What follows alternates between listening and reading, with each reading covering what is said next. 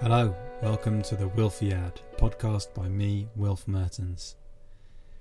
Apologies that I told you that I was going to make this podcast for yesterday, but actually I've made it for today. But don't you always make it for today? Because it's always today. I don't know. Anyway, I'm sorry for that. And I've just got a quick one for you today. I've actually got some plans for this podcast and I'm going to rejig it. And I'm sure you noticed that the theme song is different. And that isn't because I got a complaint in one of the reviews that it sounds like Simon Panrucker's tune is full of E numbers. I just get an image there of Simon Panrucker in one of his videos eating loads of sweet stuff and then just pouring a kilogram of sugar into his mouth. It's not because of that.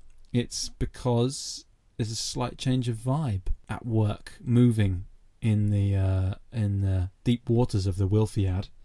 And so I thought I'd use this bit of music which someone gave me to use for my podcast years ago, before I ended up using Simon's tune. And I never used this one, and I've forgotten who it was. And my guess is that it was Daniel Inzani. Daniel, was it you? I think it was. Sounds like Dan Inzani. So I'm going to credit him the music unless someone else has a better guess about who it is. But I think it's Daniel Inzani. And if it isn't, or if it is, you should check out his music. For instance, the Spindle Ensemble and many other things he's involved with. He's a great dude, and he makes music that I find endlessly fascinating. And anyway, today I've just got a poem for you, but before I give you that poem, listen to this.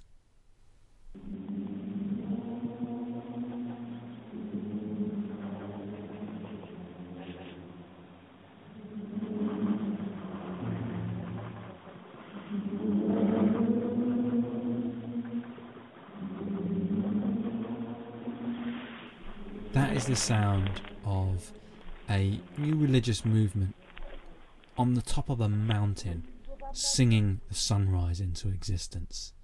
And that was something that I witnessed when I went to Bulgaria. When I followed some friends to Bulgaria, really. They were making a documentary, and I tagged along, and they were making a documentary about the followers of this guy, Peter Dunov, who's a kind of esoteric religious teacher in the early 20th century, and his followers still are around today, and they go up into the mountains of Bulgaria, quite near Sofia, once a year, and they stage this incredible dance called the panorhythmy of these concentric circles moving in these high altitude meadows. Amazing thing. And I wrote a poem about it. Go write a poem about it, mate. And I'd really love to share these words with you. The Mountain According to Wilf. It was a difficult night, for it was bitterly cold. Everyone was camped close on the side of the mountain on whatever levelness could be found. I was angry we hadn't arrived earlier and gotten a better place. We sat up late drinking whiskey, though you weren't meant to, and discussing whether or not it was a cult. About 4 a.m. we started upwards. The darkness and cold were blotting out my will to climb, but Anna kept the faith, singing a breathy song and making us laugh.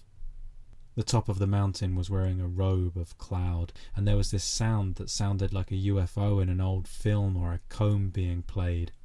But as we approached the summit, it was clear it was many voices together. They were singing toward the east, where the light beginning like water being poured into wine.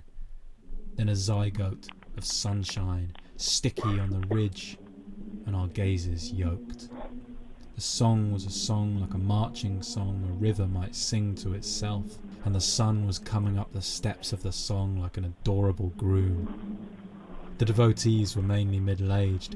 Everyone was wrapped up in blankets. Their faces were full of dusky tributaries. Prayers were read. People were quietly orange. A cloud was poking up over the ridge like a dog wanting to join in.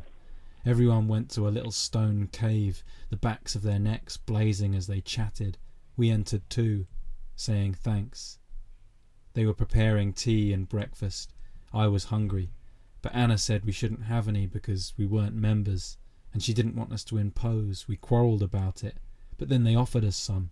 They had burnt tea and bread that looked like stone. There were fat dates and there were bowls of golden honey. The bread was divided into hunks. There were no plates left, so they filled our hands. We cradled it in our hands. There were 2 hunks of bread to each, a dozen dates, a cup of milky tea and honey that poured down in shafts from each knuckle.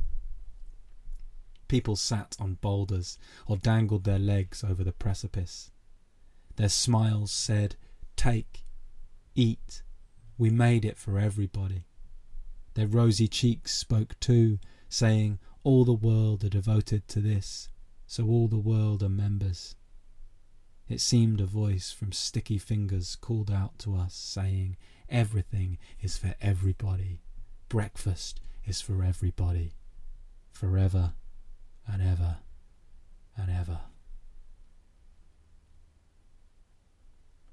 So that was my poem called The Mountain According to Wilf.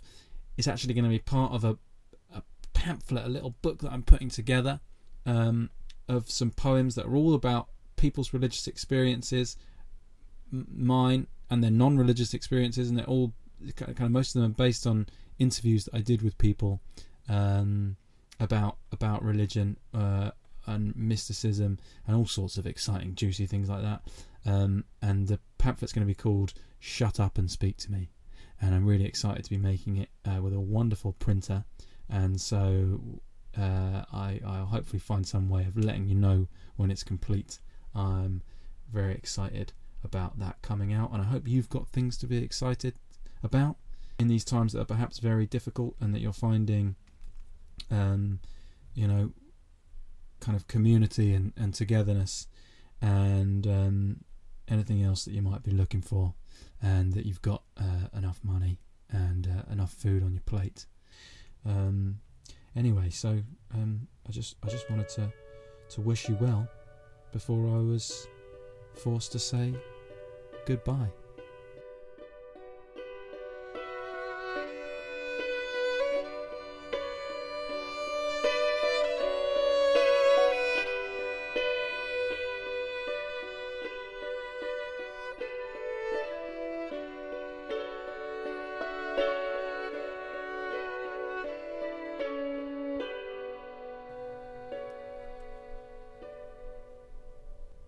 That was the Wilfiad, a podcast by me, Wilf Mertens, and hopefully I'll be releasing another one on the first Thursday of next month.